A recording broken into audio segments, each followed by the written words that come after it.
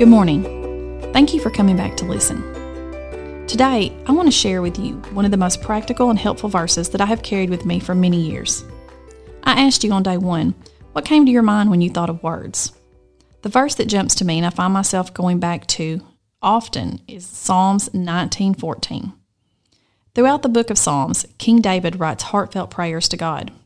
He pleads with God at times, wrestles with God at times, and shouts song of praise to God at times. In this particular verse, the author David says, "May the words of my mouth and the thoughts of my heart be pleasing to you, O Lord, my rock and my redeemer."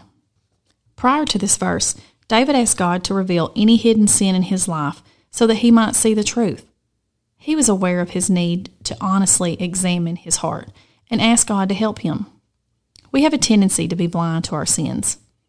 We need God to clarify our thinking, to reveal the sin that is working its deception within us, and to keep us from deliberately going wrong. When our hearts are right with God, our words and our actions will be right also. What if we prayed this every day of our lives? What if we said to God through Christ each and every day that we wanted the words of our mouths and the thoughts of our hearts to be pleasing to Him, and we truly meant it?